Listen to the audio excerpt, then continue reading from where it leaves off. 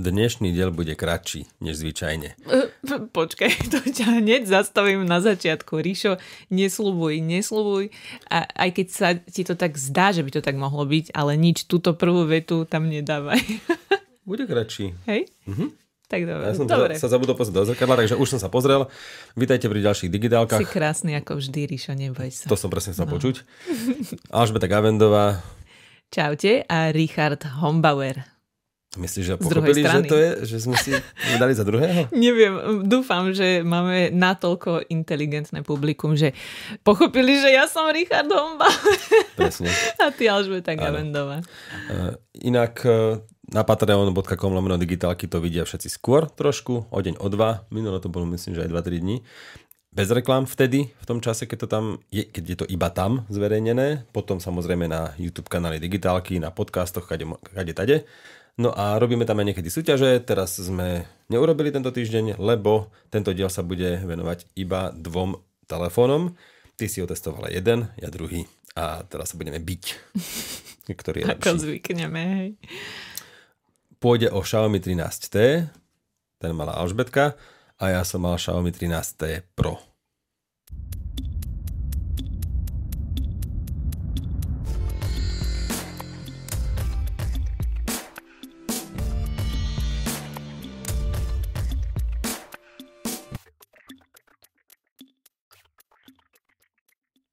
Zvučka bola? Bola? Dobre. Už bola. Okay. Tak vy ste počuli zvučku, my nie. My to nepočujeme. 2 telefóny. No začneme určite tým lacnejším, aby sme potom stručne povedali o tom drahšom. Pretože rozdiely medzi nimi sú neuveriteľne malé.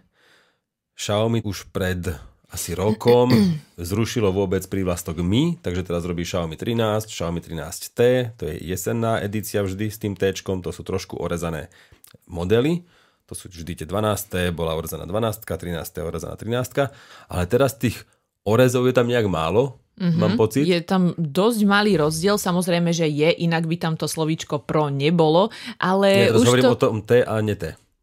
Pardon, T a nie T, ja že tam je tiež malý rozdiel. Som sa zasekla. Pričom tie 13-ky, ja som napríklad na Alze už ani nie sú, že už len T-čka teraz, úplne nevidel som to tam. No každopádne teraz sa bude v prípade Xiaomi telefónov hovoriť o T-čkách a nie o tých 13-kách. Tie budú teraz v úzadí, stále sú aktuálne, 13-ka má myslím, že jednopalcový napríklad senzor fotoaparátu, je to taká veľkolepá vec. No, ktorý nie je jednopalcový, ako si minule dokázal, alebo teda presne, tu upozornil na situáciu. On nemá uhlopriečku tých ale to 20, tak nazývajú viacerí. Áno, tých 25,4 mm nie je uhlopriečka toho senzora, ale s nejakým bulharskou konštantou prepočítané. A nazýva sa to ako, myslím, že aj Sony teda takisto to nejak majú, že jednopalcový čip, ktorý v skutočnosti teda nie je úplne jednopalcový. Nie, že v skutočnosti, ale nie. Podľa no, on tak v skutočnosti. Dobre, pardon. On nemá uhlopriečku jeden palec. Áno. On sa nazýva jednopalcový, pretože v nejakej trubici to vytvára niečo. Si pamätá niečo tam. A to je všetko. A my nevedeli sme čo. Áno, my doteraz. Inak, my sme si to úplne naštudovali. My sme to pozerali, to dvaja na videu, stopovali sme to.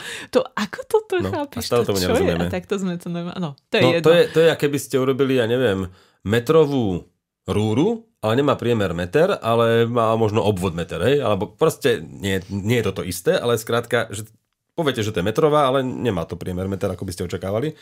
Pričom ostatné odpadové rúry a všetky sa udávajú v priemer, hej? A toto zrazu nie je priemer, to je nejaký iný rozmer. No, takže Xiaomi 13T stojí 600 eur a ten 13T Pro 900 eur. No a v tomto momente, keby to tak bolo naozaj aj teraz, tak ja by som to vypol a že tak dobre. Tak sa k tomu chováme inak. Áno, ale oni totiž v tom Xiaomi na Slovensku urobili akciu, o ktorej povieme neskôr trošku, ale skrátka vám vrátia 120 alebo 160 eur z tej ceny. A to už potom začína byť zaujímavé. Ak ešte môžem Alžbetku predbehnúť, tak poviem Musíš, Ríšo. Poviem len základné rozdiely, alebo teda čo vlastne znamená to 13T, ktoré nemá prívlastok Pro, hej, oproti verzii Pro. Prečo je lacnejšie o 300 v tej základnej cene? No lebo je tam MediaTek Dimensity 8200 chipset, čo vôbec nie je zle, len vysvetľujem. Je tam 256 GB úložisko iba. Ja som sa musela uspokojiť s 256. Potom 8 GB ramka iba. UFS 3.1 ukladanie súborov do pamäte do úložiska len 3 jednotka, to znamená, že tam uložíte 4K video, 4K video 30 fps a neuložíte tam 8K video a skrátka nedokáže to veci, ktoré vám v podstate nebudú chýbať a UFS 3.1 bolo pred pár rokmi úplne normálne, ukladací úplne normálny štandard, takže je tam proste slabší štandard alebo starší, ale stále veľmi aktuálny. LPDDR3 rámka, takže nie DDR5, pardon, nie 3. DDR5 a nie je to 5X, takže je tam zase rámka trošku pomalšia, ale opäť stále veľmi rýchla. 67W nabíjanie, opäť poviem iba, a 4K video iba 30 fps. Ak vám z týchto parametrov nič neprekáža, a to určite drvivej väčšine z vás nemôže prekážať. Respektíve nič nechýba, ak by vám to nechýbalo podľa vás. Tak je to telefón za 480 €, ktorý ponúka naozaj všetko možné. Ja tu vlastne mám tú akciu, tak poviem ešte o nej. Tak poď, veď už, keď sme s ňou začali. No a čo to vlastne znamená ten cashback? Cashback je vrátenie peňazí. Je to marketingová záležitosť, o ktorej sa podľa mňa málo rozpráva, ale je v prípade predaja smartfónov bežná. Využívajú Samsung vo veľkom, využívajú Canon, napríklad predajcovia fotoaparátov. Kúpite si niečo za 3 000 € a potom vám pošlú na účet nejakú sumu. Prečo to tak je? No ono to napríklad podľa mňa je atraktívne pre podnikateľov, že v nákladoch všetko máte proste telefón za 600, hej, všetko proste odpíšeš vo firme 600 a potom ti niekto pošle niekam na účet 120, 160, 200, 300, to je jedno. Záleží o aký produkt ide. Tak podľa mňa toto je lákavé. Ja neviem až nakoľko legálne, lebo podľa mňa by to podnik mal priznať, živnostník a tak. Určite je to nelegálne, Ríšo. No, nie, ide o to, že ako sa potom zachová ten podnikateľ, vieš, že ja by som to poslal na iný účet, ne? Však nebudem to priznávať. Takže toto je prvá taká hazardná záležitosť v tomto smere. A druhá, že prečo to vlastne firmy robia, lebo na toto podľa mňa, ak si to dobre uvedomím, idú marketingové peniaze. Skladka, to je iný rozpočet, obchod má niečo, potrebuje naskladne telefóny, predať, dohodnúť a marketingové oddelenie si povie, no dobre, neoblepíme Slovensko billboardmi, ale dáme tie peniaze radšej do cashbacku a vrátime ich ľuďom. Sú to tie isté peniaze a možno to bude mať lepší efekt. A nikto nevie, čo má lepší efekt, na toto sú tí marketingoví majstri. Že raz skúsia billboardy, raz skúsia drahú kampaň. Presne ako politici. Áno. Napríklad Vega Atilu si platil Huawei, nie, určite nebolo lacné. Ježe, ale ako ambasadora. Ako ambasadora zase. A proste Samsung má zase Saifu, takže každý ten marketingový nástroj je nejaký, určite má význam. Nemôžeme tu teraz tvrdiť, že toto je lepšie alebo horšie. A ten cashback je jedným z tých nástrojov. No a v tomto prípade teda na xiaomipromo.sk alebo xiaomipromo.sk sa zaregistrujete, keď už si to kúpite. Za tých 599 alebo 899. Áno, presne, takže za plnú cenu si ten telefón kúpite, ale potom sa zaregistrujete, ten nákup, a tam máte ešte aj čas, lebo to trvá do nejakého 5. novembra všetko, to musíte kúpiť, ale myslím, že to potom nejaký ešte týždeň tam máte, tuším, plus minus na registráciu. Tak sa teda zaregistrujete ten svoj nákup a dostanete buď 120 € v prípade toho lacnejšieho, alebo 160 € v prípade 13T Pro. A nárok na bonus vzniká po splnení podmienok a základná podmienka je, aby ste to kúpili v Ageme, v Alze, Datakompe, Datarte, Smartshope, to je digitál, potom Domos, to má aké obchody? Asi iba Domos, Mol.sk, Mobil Online, MP3.sk, Naj, O2, Orange, Planeo, Telekom a TPD. To je podľa ABCD. Ale na tom webe máte aj iných predajcov. Každopádne z tohto si musíte vybrať. Tá kampaň je jednotná, to znamená, neviem si predstaviť, že by niektorý z tých obchodov to mal lacnejšie ešte. To si asi nedovolia, lebo na budúce potom... Keď je kampaň asi mesiac, alebo ja neviem koľko, trvá do... Od 9. októbra do 5. novembra 2023. Tak až potom si môžu asi s cenou robiť, čo chcú, presne. Ale asi zatiaľ to majú takto. No a popri tom ešte máte nárok 6 mesiacov na výmenu displeja bezplatne, a to má tiež nejaké podmienky. Potom dostanete YouTube Premium na 3 mesiace zadarmo, ale len pre nových používateľov. A Google One, úložisko 100 GB na 6 mesiacov, tak to je tiež iba pre nových používateľov. Napríklad, ak si ja platím už, tak už to nedostanem. Ale popri tom teda cashbacku ešte môžete mať takéto výhody. Sú to drobnosti, neviem, na čo mi je 3-mesačný YouTube Premium, asi iba na to, aby som si potom nadával, že zase sú tam reklamy. Tak ja už no nie, aby ťa to potom donútilo kúpiť si ho konečne. Motivovalo. A pardon, to je krajšie slovo, máš pravdu. No, takže toto všetko je ten cashback, hej, teda, takže telefón, ktorý má Alžbetka teraz v ruke, vás môže stáť 480 eur, čo je veľmi zaujímavé. Za tú cenu je isto veľmi zaujímavý, pretože ako to vždy býva, tak čím ideme s cenou vyššie, tak tým je tam viacero zaujímavých konkurenčných modelov. Teraz sme tam našli nejaké Samsungy, že doplňte ešte niečo, budete mať S23, bolo tam za tých pôvodných 600 eur, tam bol napríklad Honor 90, alebo Pixel 7, aj keď iba, že 8/128 GB pamäť, alebo S21 FE. Ale ak je tento telefón teraz za tých 479 eur, tak potom už sme v trošku inej cenovej hladine. Máme tam, ty si vymenoval Motorola Edge Neo, mám tam... to tu vypísané. Keď už sme o tých cenách začali, áno, tak len tak áno, Xiaomi 13 Lite a potom Nothing Phone 1, Samsung Galaxy A54 a zase akože v tom prípade už tento telefón Xiaomi 13 už vyzerá dosť zaujímavo popri tých. Pre mňa až bezkonkurenčne. Pretože, ako som Ríšovi hovorila na začiatku, keď sme sa stretli, že čo teda, aké sú moje dojmy po testovaní tohto telefónu, nemám niečo také špeciálne, že by som sa extrémne chcela s vami o tom podeliť, že toto ma strašne prekvapilo, alebo že toto bolo fantastické, ale práve, že z toho celého testu mám len taký jednoliatý, úplne príjemný pocit, dojem s tým, že nič sa nedogabalo, nič nesekalo. Dokonca ešte neblblo žiadne aplikácie? Nič takéto? Mi neblblo, lebo teda ešte aj na pozadí tie Facebooky a všetko, ako to býva, som povolila, že to môže bežať na pozadí, potom už vlastne tie notifikácie sa neoneskorujú a podobne. Takže si išla do nastavenia aplikácií a zakročila si, hej? Áno, zakročila som, lebo prvé 2 dní niekedy videla som, že už na Z Folde, čo mám 2, tak tam už mi prišla nejaká notifikácia, vieš, alebo na iPhone a túto, až keď som chytila do rúk ten telefón, ako keby, vieš, také tie... Áno, že potreboval nejaký wake up, áno, impuls. Takže toľko. No, nemám s tým žiadny negatívny dojem, čo je dosť veľké plus pre mňa, že nemám sa vám s čím vyplakať ohľadom toho telefónu, ale tak nech začnem od začiatku. Čiže telefón je plastový, má aj plastový rámik, ale ja z toho nemám nejakú emóciu, že by mi to vadilo alebo niečo. Za mňa je to aspoň ľahšie možno, že áno, no už v tej, neviem, či okolo tých 600 eur, ale tak minimálne tých 480, že určite.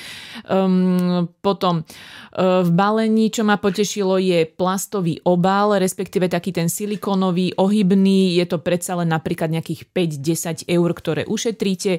V balení toho telefónu je aj 67W rýchla nabíjačka, ktorá nabije telefón dosť rýchlo. Napríklad za 20 minút, mám to tu rozpísané, začínala som s nabíjaním pri 5% a potom som si každých 10 minút dala časovač, aby mi to zmeralo, takže od 5% mi to za 10 minút nabilo na 41%, o ďalších 10 minút už som mala 67%, čiže za 20 minút to nabilo, dá sa povedať, okolo 60%, respektíve 58%. A tým pádom do 97 som sa dostala za 10, 20, 30, 40, do 50 minút mi to na 97% nabilo. Čiže to už na tú stovku to už bolo ďalších len, ja neviem, nejaké 3-4 minútky. Čiže dá sa povedať, že za 50 minút to nabije, čiže približne tak, ako aj oni hovoria. Myslím, že 45 minút okolo, tak nejak, čiže zhruba to sedí. Ty mi potom povieš tvoje skúsenosti, ale skvelé je, že tá rýchla nabíjačka je v balení, je tam obal, čiže taká prvá pomoc, všetko, čo potrebujete, máte v krabičke za príplatok, čo niekde v vlajkových lodiach musíte za nabíjačku, teda za adaptér doplácať. Takže toto je tam rýchle a je to tam v balení. Display má obnovaciu frekvenciu udávanú do 144 Hz, avšak to sa prejaví iba keď hráte nejaké buď podporované hry alebo niečo. Ja neviem úplne overiť koľkatku, keď som mala... Niečo mi padlo do oka. Nemám úplne overiť, že koľkatku som mala stále, ale dala som adaptívnu do 120 Hz. To znamená, že ja som si nevšimla, že by to nejako inak lietalo, alebo že by to bolo nejaké extrémne rýchlejšie, čiže bolo tam jednoducho do tých 120 a keď som pohybovala normálne takto pri listovaní obsahom a podobne, tak malo to ten efekt toho plynulého, čiže určite tam nebola bežne tá 60-ka, ono sa to znižuje len v momentoch, keď neťukáte alebo keď nehybete tým obsahom na displeji, tak vtedy sa to zníži, ale veď to už teda všetci viete. Tak len toľko, že tých 144 Hz je len takých, že v určitých prípadoch.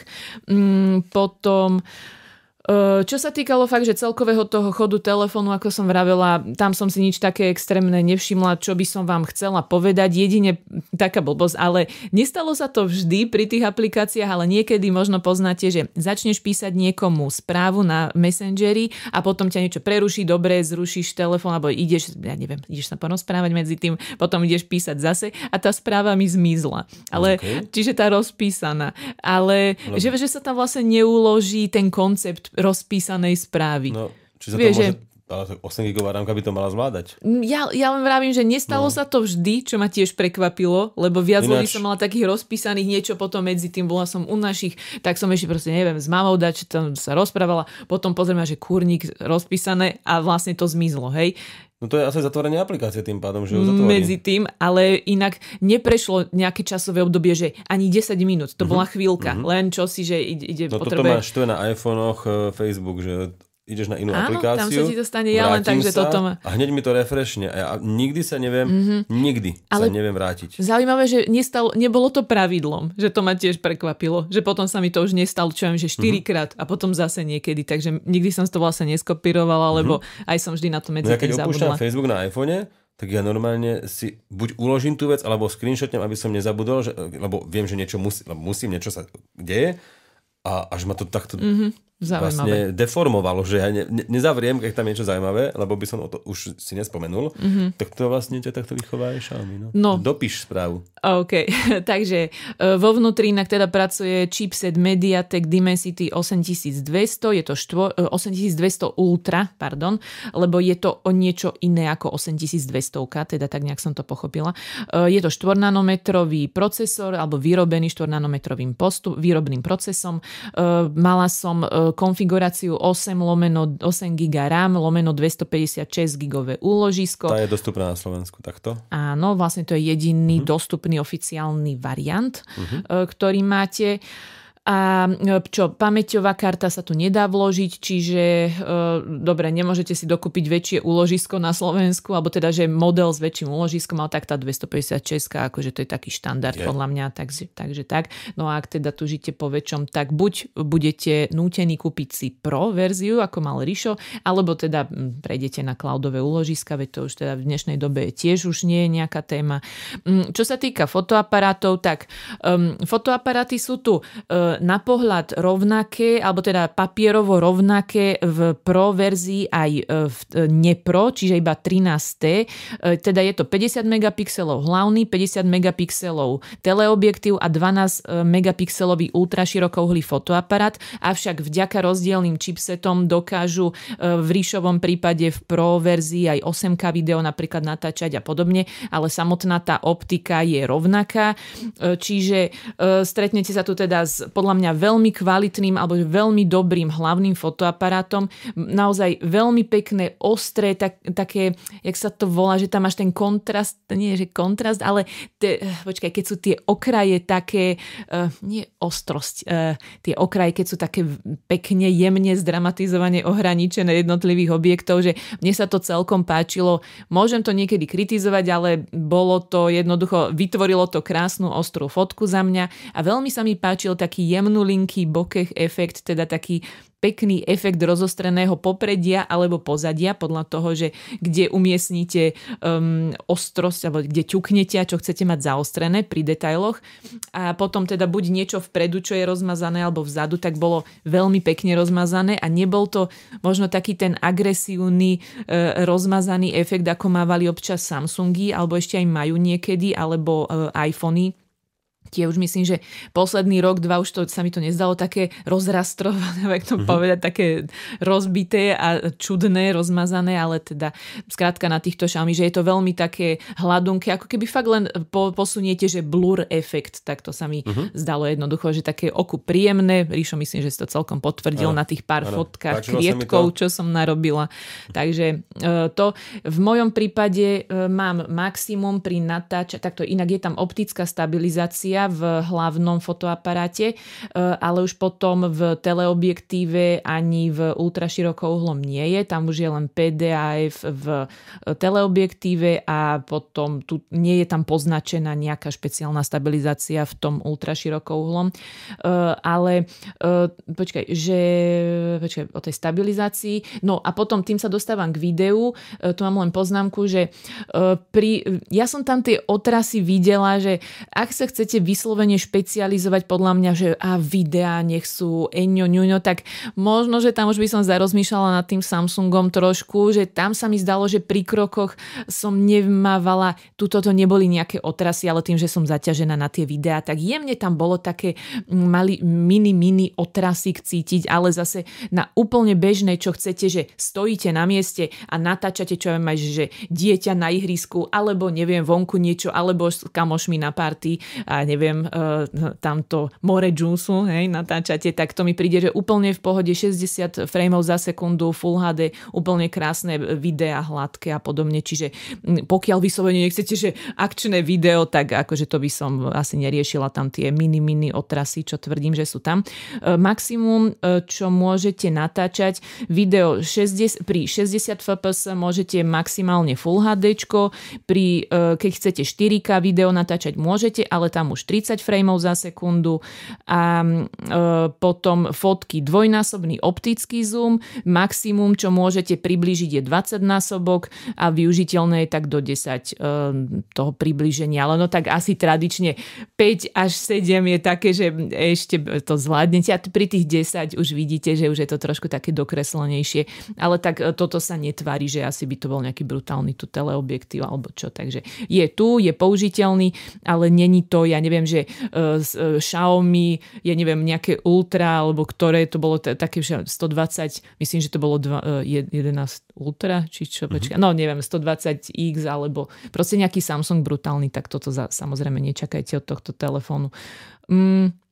Neviem, možno, že by som potom už len doplňala, keď budeš rozprávať ty o tvojom, že ešte, že čo som si ja všimla pri mojom, takto, že jednoducho rýchle, ešte k tej baterke vlastne, rýchle nabíjanie, ako vravím, do 50 minút isto, doplna nabité, je to super, páči sa mi rýchle nabíjanie, keď potrebujete ho v tej chvíli proste, že dáte to na tých 10 minút a je tam tých 40%, tak to je fakt super, to sa nemusíme asi o tom baviť, takže to je moc fajn. A čo som pozerala niektoré recenzie, tak nie všetci boli úplne, že extrémne nadšení z baterky, alebo že asi som si to tak nevšimla, že by to patrilo k veľkým výhodám, ale ja som ten telefon bežne používala vyše týždňa a mne nejako neprišlo ani raz, že by som bojovala s nedostatkom energie a čo som mala screen on time, teda jak to povie, hodín strávených na telefóne s nejakými aplikáciami, tak bežne, čo viem, že hodina videohovor na WhatsAppe so sestrou, hodina a pol na Instagrame, hodinu som nechala bežať YouTube a podobne, tak a ten telefon úplne v pohode mi do večera vydržal, takže OK, za mňa tá baterka nebola zlá. Ríšo ju teraz študuje, akorát... Či? Dobre. A neviem, to je asi tak všetko. Ja som z toho telefónu mala dosť OK pocit. Priznám sa, že vieš čo, na začiatku, že pre mňa je zaujímavé, že keď som to teraz len chytila, že zozadu to vyzerá, že to má len 2 fotoaparáty a ten tretí je tam veľmi ukrytý, ja ti poviem, že to je ultra širokouhly a tieto 2 teda hlavný a teleobjektív sú normálne, majú svoju šošovku a je teda svoj okruh, alebo to povedať, ten prstenec okolo vlastne tej svojej optiky, alebo ako to nazvať, ale ten tretí je tam taký ukrytý, že je mi to také milé, že väčšinou že také, že prečo? Väčšinou sa s tým chvália a je to normálny plnohodnotný fotoaparát fotoaparát, takže vyzerá to, ako keby to bolo len duálny fotoaparát a nie aj ten tretí tam. Takže to len pre mňa taká malá zaujímavosť. A ak to niekoho ešte zaujíma, tak infraport je hore a je tu duálny reproduktor. S Ríšom sme sa dohadovali, že či je dobrý alebo zlý. No nie dohadovali, že akože nezdal sa nám taký, že by sme túžili prejsť z našich slúchadiel už len na počúvanie hudby z telefónu, ale tak bol pomerne hlasný, ale akože s iPhoneom, ktorý mám popri tom, alebo z 15 Pro Max som prešla na toto, tak ten rozdiel bol dosť veľký. Čiže no, nezdá sa mi to akože nejaký extrém, ale tuším tam aj nejaké Dolby Atmos alebo s niečím sa tam chvália, tak akože dá sa to, ale no, že asi by som na party si nepúšťala z toho len tak hudbu. A ostatné veci asi potom podoplňam pri tebe, alebo sa prípadne niečo dopýtajte. Dobre, povedal si veľa zaujímavého. A ja som tu, prečo to tu nemám? Aha, toto bol iba, pozerám si iba tvoju prezentáciu, či sme povedali všetko, ale povedali sme v tomto smere všetko. No, ja začnem dizajnom. Existujú 3 farby. Teda Ríšo teraz prechádza na svoj 13. Pro. Nie. Nie? Ja pokračujem. Ešte zatiaľ ešte ku mne? Tak takže dobre. Obidva telefóny, Pro aj nepro, sa predávajú vo viacerých farbách. Čierna je lesklá. Tu by som si nevybral kvôli otlačkom. Potom je tam ešte nejaká zelená. Áno. Tá je zrejme lesklá. Taká Nevieme to potvrdiť. Ty hovoríš matná je lesklá. Videla si ju? No dobre, no nevidela som ju. Takže napíšte, ale ja som nás. pochopila z tých obrázkov, že by sa tvárila inak, keby je. Ale hovorí o renderových obrázkoch na počítači urobených. Nie, mne sa zdá, že to má byť tak, že kožená, lesklá a matná. Okay. Niekdy som to, že 3 verzie, ale nechcem ťa... Dobre. Zelená, matná, páčilo by sa mi to, nevideli sme. Ale potom tu je táto, ja ti dám koženú, boha. Som ti to hovoril, že to nemá nič s kožou. Tak áno, je to vegánska koža a aj to je od žup. Áno, Ríšo mi to už všetko, mali ste počuť auto bez kolies. Áno. Kokos, to je normálne, že je to ako auto, ale nemá to kolesa. No, to také isté, len úplne iné. Presne, takže toto je normálne imitácia kože. Ríšo môžeme detailista. To nazvať. Áno. Je to príjemné, pekné, vybral by som si túto verziu. Ona je sivo-modrá. Môžeme to takto nazvať? Môžeme. Ako je bledo-modrá, ale chápem, že pod určitými uhlami svetla. Tak, a videli sme niekoľko videí, v ktorých tí recenzenti ju tak nasnímali od bielej po fialovú, že vás chceme ubezpečiť, že to je naozaj pekná, pastelová, sivo-modrá farba, svetlo-modrá do takej, no nie je to proste tyrkysová, že je to vyblednutá. Pastelovejšia modrá, áno, to si pekne povedal. A páči sa mi. Potom tu máme teda dilemu, aký to je materiál, často sa o tom hovorí, takže naozaj rám potvrdzujú mnohí, že je plastový, zadná stena aj tá lesklá napríklad, že je plastová, že to nie je žiadne sklo. My sme tu potom klopkali kovom, neviem čím všetkým. Sme to tu škrapkali popravne. Neviem povedať, že či to či je to sklo alebo plast, ale podľa nás je to plast. Vyzerá to dobre, no a vyzerá to tak, že aj okolo tých objektívov ten ostrovček je plastový, ale sklo je naozaj iba na tých objektívoch 2 a že dokonca na tom širokáči, ten je možné, že ho poškriabete. Hej, lebo ono aj to stojí peniaze. Preto si môže dovoliť výrobca urobiť ten telefón lacnejší, že použije menej skla a viac plastu. Ten plast samozrejme neznamená, že je mekučký. Hej, môže byť aj tvrdší plast, ale nemá tvrdosť skla. To je všetko len naše pozorovanie a len také upozornenie, že pozor, aj v tomto sa šetrí a ten širokáž napríklad môže trpieť, že o nejaký rok, 2 už bude doškriabaný a tie 2 hlavné, ten 50 megapixelový hlavný a ten približujúci, tie doškriabané pravdepodobne nebudú, lebo sú sklom chránené. K tomu dizajnu som chcel ešte povedať, že na displeji je fólia, je rovný ten displej. Aj to mám rád, lebo o rok ju potom môžete dať dolu. Som veľmi šťastná, že tam bola tá fólia. Áno, raz som to položila som to na stôl a bolo tam nejaké, nebol to štrk doma, ale boli to také, nejaký kamienky jemné, alebo čo niekto tam niečo vyrucil. No to je jedno. A ja tam ten telefon s displejom, som bola rada, že je tam tá to je vidno, fólia. že to je na Tindri a nechce, aby to vysvecovalo, že čo tam nejaké notifikácie. Vidíš? Dávajte si pozor na ľudí, ktorí dávajú telefon displej nadol. Bože môj. No, každopádne, rovný displej, tešíme sa. Rozlíšenie má 3 megapixely, to znamená, je to o polovicu viac než teda Full HD rozlíšenie, aj keď v špecifikáciách to je Full HD, lebo to nie je ani 2K, ani 4K, nič také. Nie je to to je Ultra Wide HDA, QHDA, áno, že Wide QHDA, okay. Že vlastne Quad HD. Aha, už chápem. Takže nie je to Quad HD, ale skrátka je to o dosť viac než Full HD a aj iPhony majú tak podobne tie väčšie. No, takže displeju nemáme čo vyčítať. 6,67 palca, respektíve 6,7 palca, nepovedala som, pardon, keď ešte sa tu máme pozerám. Napísané. Dobre. Ďalšia vec teda, obidva telefóny. Trošku odžube teda tá frekvencia, je to naozaj 60 až 120 a 144 pravdepodobne, ak nehráte konkrétne hry, ani nikdy neuvidíte a opäť nevadí to.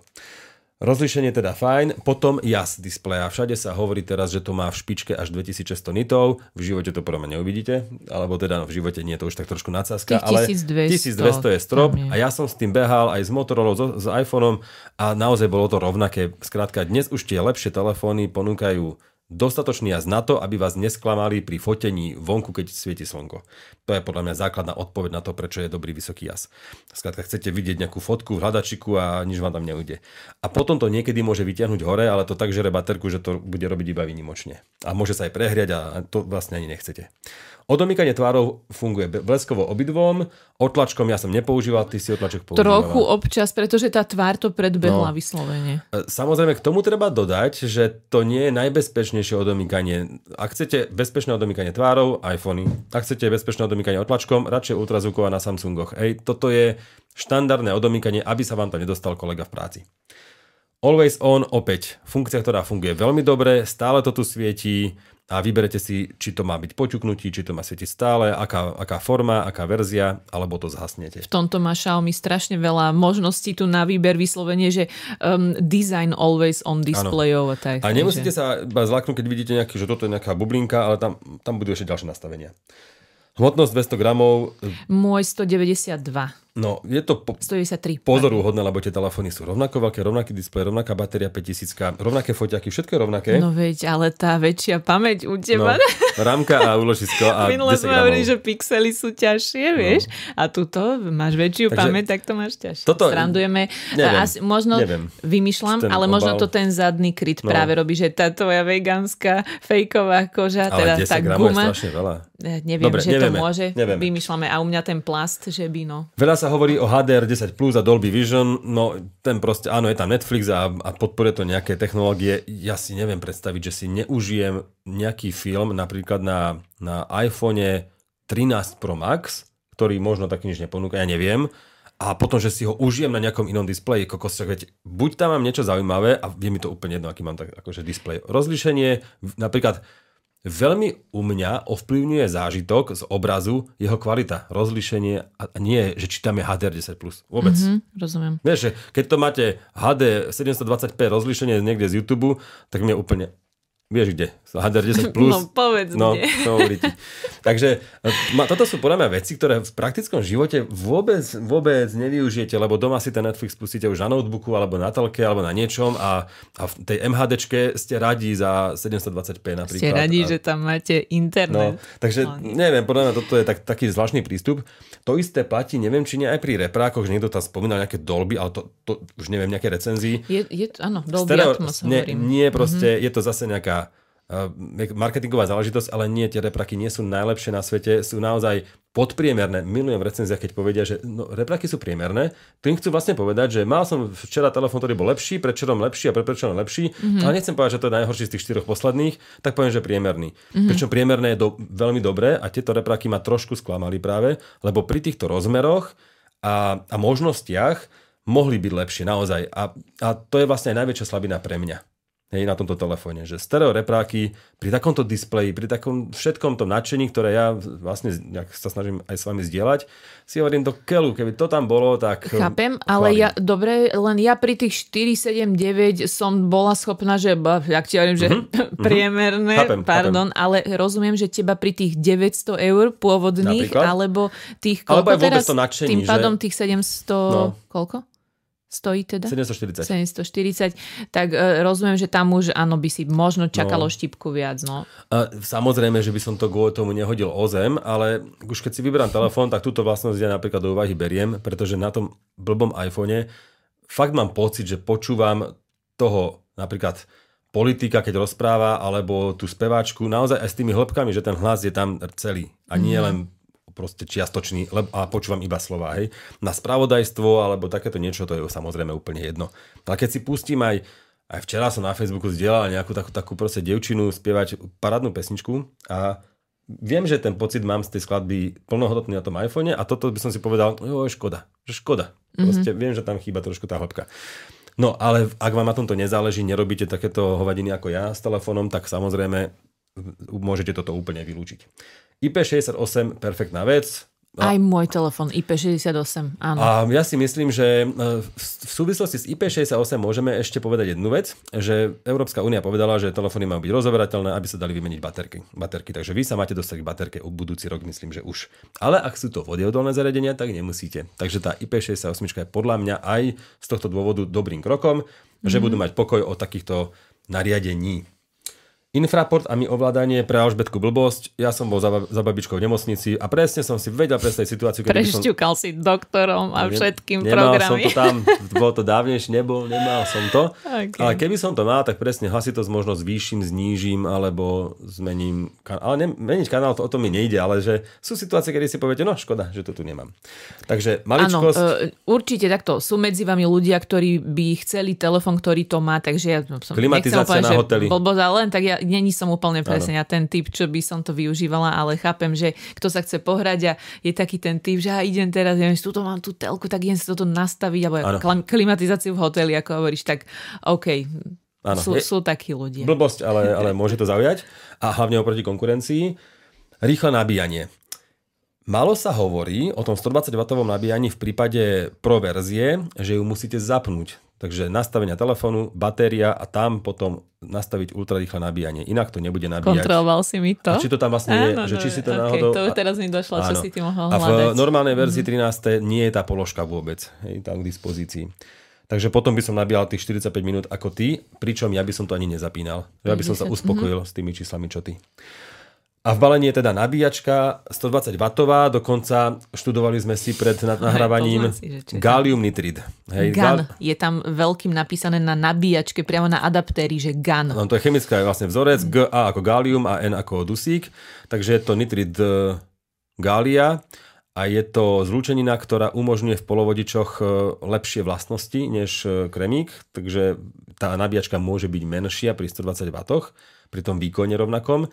Mňa skôr sklame, že tam nie je USB-C koncovka, je tam iba USB-Ačko a inak nie je ani ľahká, ani malá.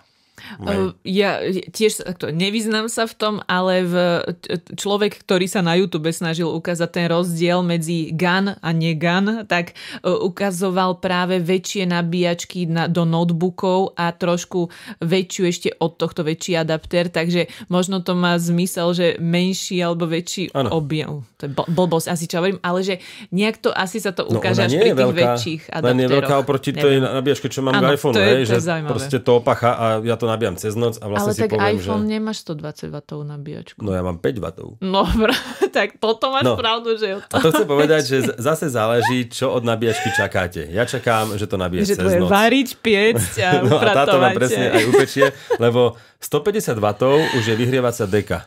Rozumiem ti. Vieš čo je vyhrievacia deka, taká elektrická? Chápem. No a že to ti zahrie to celú. A že už ty máš napríklad tú vyrovnávanie vlasov, tú žehličku, tam má 50W. Tak o 8 dáš nabíjať a o 10 si to dáš do postele, vieš? No, veď, že chcem povedať, že to je naozaj výkonné zariadenie už a že z tohto viete už pomaly ohriať vodu, nehovorím, že v rýchlovárnej konvici, ale vo várnej konvici. No proste už 100W, 150 sa už dá použiť na také veci, potom na napájanie projektora notebooku, že toto je naozaj nabíjačka na takéto veci. No, a preto mi je ľúto toho USB-C. Oni majú aj tie notebooky niekde, či čo to je? No 60, 90, 120 sú už aj na notebooky. No, a preto mi chýba to USB-C, je to trošku škoda. Nakúpili, sklady majú plné, tak to ešte chvíľku budeme musieť vydržať.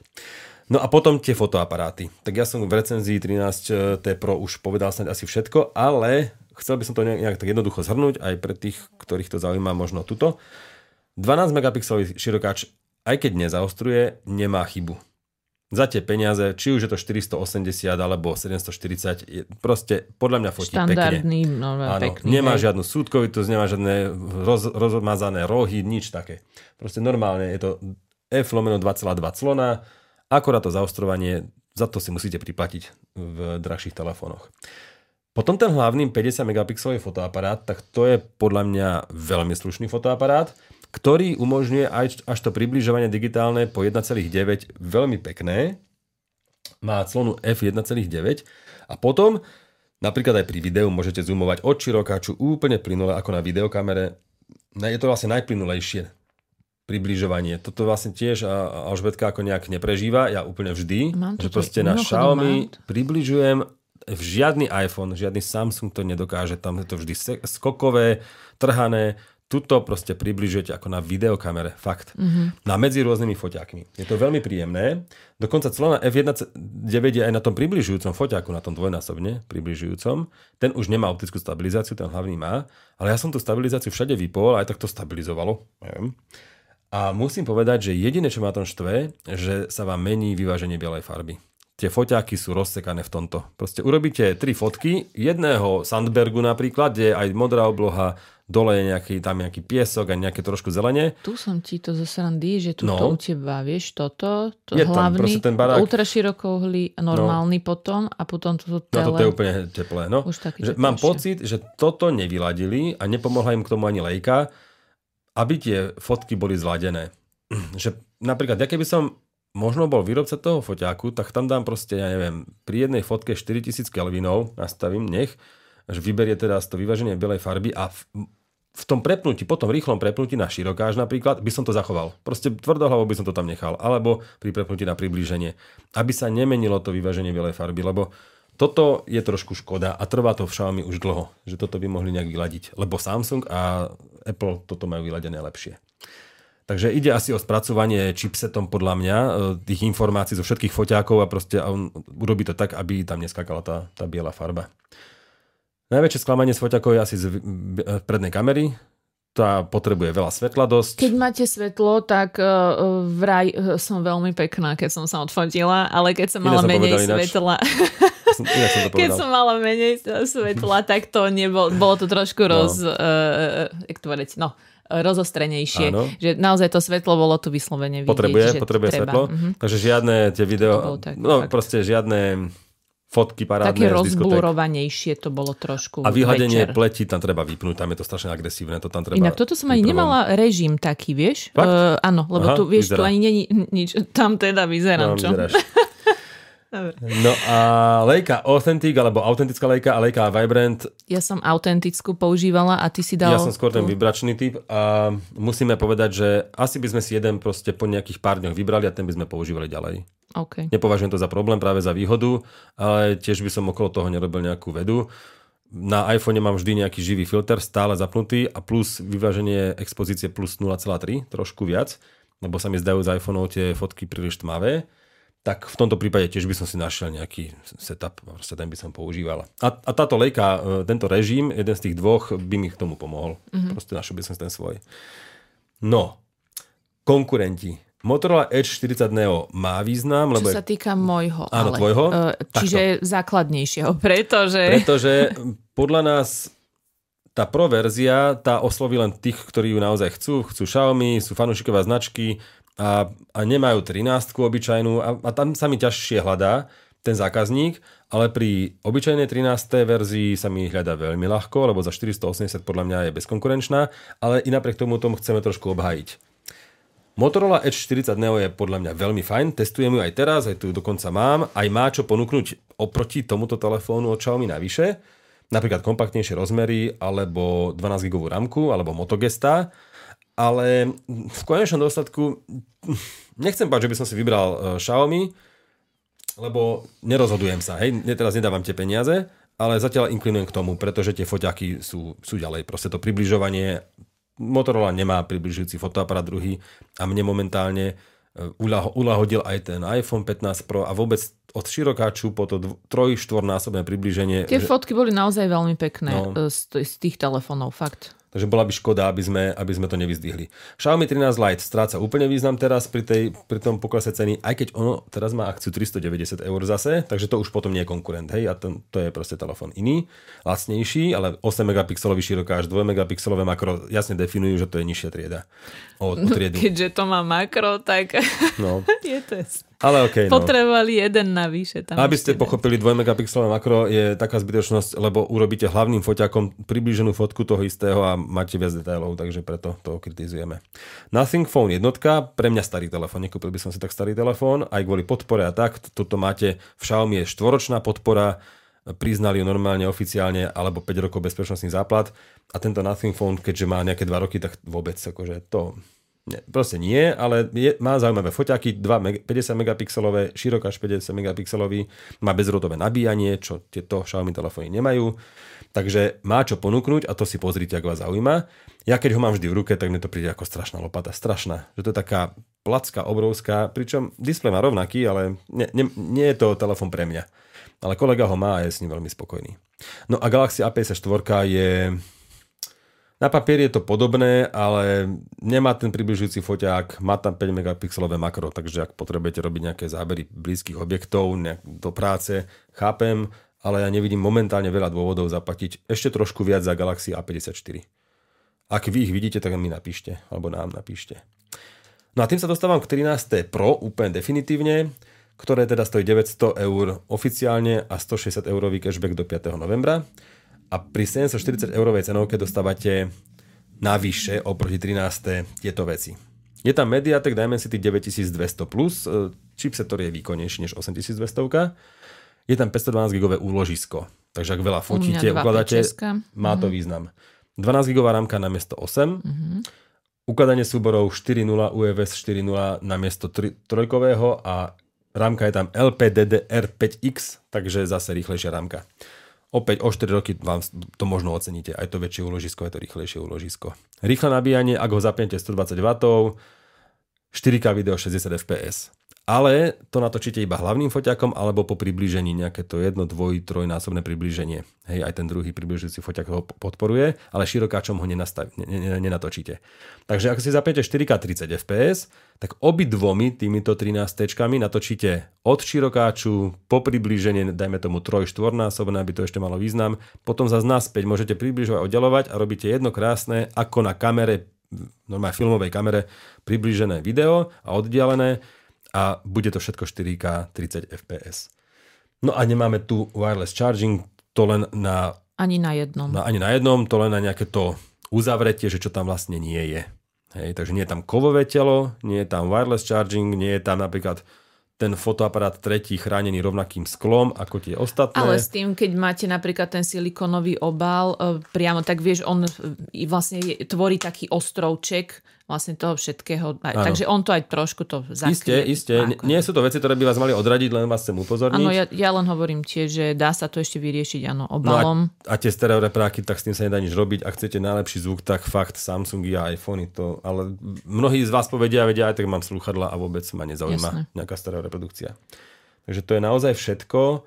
Napadá ti ešte niečo, čo sme zabudli? NFC tu je, infra, povedzme spomínali, rádio tu nie je. Niektorí hovoria, napísal nám chalan na Patreone dokonca dnes po vydaní recenzie 13. Pro, že jeho kolegovia majú trošku slabší signál na Xiaomi telefónoch než na ostatných. Je to diskutabilná téma, chcem ju iba otvoriť. Ak máte takéto skúsenosti, pokojne napíšte, ale prosím vás, napíšte aj opačnú skúsenosť. Máte Xiaomi telefón a nemáte problém so signálom, pretože ak máme diskutovať... Nevšimla som si, ja som aj cestovala, dá sa povedať, Bratislava, Trenčín, ale že aj vo vlaku som aj zdieľala internet, aj som ešte písala aj na notebooku a všetko ako vďaka internetu z tohto, ale že nevšimla som si, že by to bolo nejak inak ako na nejakom Samsungu alebo iPhone, ktoré mám k dispozícii. Je veľmi ľahké napísať niekde verejne, že kolegovia sa stále sťažujú na signál, možno majú úplne iného operátora, možno je tam úplne iný dôvod a potom iní ľudia sa zľaknú, že tam je problém so signálom. Alebo fakt, že môžu byť v nejakých oblastiach žiť, kde to nie je práve tým operátorom dobre pokryté, prípadne to povedia, že ide o telefón. Porovnáva porovnateľné. Len hovorím, že môže tam byť viacero tých faktorov. My sme si nič také nevšimli a budeme radi, ak túto tému otvoríte aj vy a budete v nej pokračovať. A samozrejme, prosím aj v tom pozitívnom smere, nielen v tom negatívnom, lebo toho negatívneho je okolo nás teraz a vlastne furt veľa. Všetko. Áno, tak ja len poviem ešte Ríšo ide skontrolovať, či nahrávame. Ja pevne dúfam, že áno. Všetko v poriadku. Dobre. Veľmi krátke, 48 minút. My dokážeme 48 minút. Ja len, aby to bolo jasné, toto video sú v podstate digitálky špeciál, ale bez hostia. My tieto telefóny sme dostali na recenziu, teda samozrejme ich vraciame, ale takto. Avšak myslím, že ako ste si všimli, tak sme hovorili na naše vlastné skúsenosti, že o to už vôbec nešlo, že musíme telefóny pochváliť alebo niečo. Pointa je, chceme vám predstaviť samozrejme tú akciu, ktorá je však podľa mňa pre vás aj dobrá, ak premýšľate nad týmito telefónmi, lebo tak ušetríte 120 alebo 160 eur. Áno, ďakujem. Čiže ušetríte, plus teda sme takto mali vzájomne tieto dva telefóny porovnať, čiže záver si môžete spraviť samozrejme sami, ale mám pocit, že sme vám nič nezatajili. Snažili sme sa fakt, že ich otestovať podľa najlepšieho svedomia a vedomia, tak aby ste vedeli. Trošku sme sa nevenovali, vôbec sme sa nevenovali na stavbe, ale vidíš? Ja ju mám osobne rád, mne neprekáža nijak a je to pocitová záležitosť. Ja nikdy nepoužívam žiadne launchere alebo niečo také, vždy aj graficky si nechám tú pôvodnú nadstavbu, alebo teda vždy aj to rozhranie používam toto, aké tu je a ja neviem, ja som s tým nemal ani, ja neviem, s ikonkami alebo no ja si vždy poskrývam, čo mi prekáža, nemám problém. Ale tiež vidím, že máš tu to MIUI, jak sa to volá pre pána? MIUI? Myslím to. No, MIUI 14.0. Áno, mám. Áno. Mám. Neprepínam nič tam tak jasné nikdy. A hlavne chcem povedať, že mne tá nadstavba častokrát ja som rada, keď si poskúšam, hej, že u Samsungu používam Samsungovú, Xiaomi používam Xiaomi, v Honore používam majú svoje čaro, zdieľanie Wi-Fi hesla, napríklad tu je to ľahšie, potom zase hentam je v galérii niečo navyše, ale aj tu v galérii pribúdajú veci ako úprava fotiek, úprava videí, takže nemám pocit, že by mi tu niečo chýbalo. Priznám sa, že nie som takýto softverový úchylák úplne, že by som akože išla vyslovene rozoberať tie drobnosti jednotlivých nadstavieb. Neviem, či ty si úplne na napríklad to... dá sa povedať, že dosahujem orgazmus pri zmeškaných či nedávnych aplikáciách, lebo vidím 2 stĺpce a je to tak paráda. Tak teraz nespúšťaj, no. Nie? Čak, ale kamera natáča od brucha hore, takže to poviem. No, každopádne je to veľmi príjemné, že vidím 4-6 aplikácií naraz a proste to môžem pozatvárať, čo nechcem mať, alebo všetky. Mne sa takéto veci tešia, ale to je stará vec, to nie je nič nové. Ako tie nadstavby sa už 2-3 roky ani Samsung nejak teraz nič dlhodobo nemenil zásadne a to je dobré, ani Xiaomi a všetko funguje podľa mňa. A keď vám niečo nie, tak na to sú tie komentáre.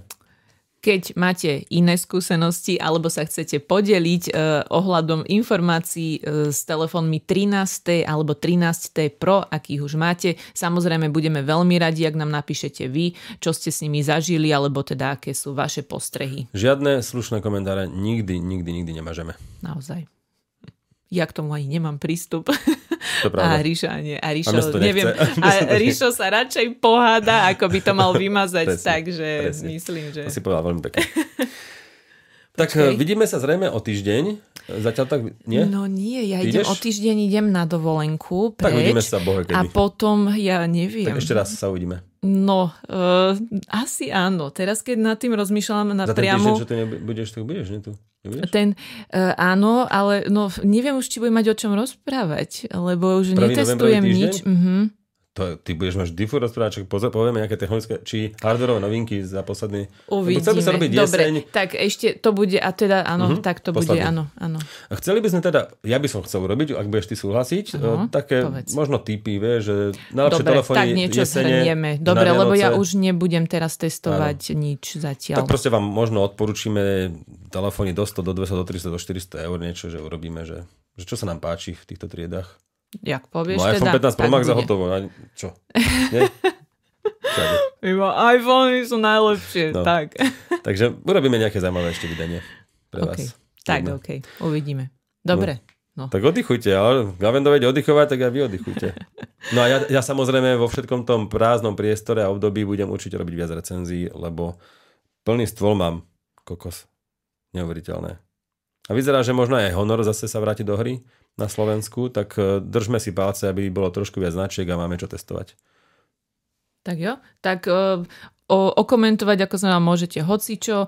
Ďakujem, že Ríšo tu prichystal opäť aj nejakú prezentáciu, aj všetko. No a teda my toto bol... O 20 minút ešte, keď prerušujem, na pive. Myslím, že to stíhame. Nestíhame. Nie? Zabijú nás. No dobre. Takže Majko a Lenka z Fony.sk. Pozdravujeme a už ideme. Už ideme teda za vami. OK, takže vám ďakujeme a to je všetko, čo sme chceli povedať o Xiaomi 13T a 13T Pro a pokojne nás doplňte. Čaute. Ahojte.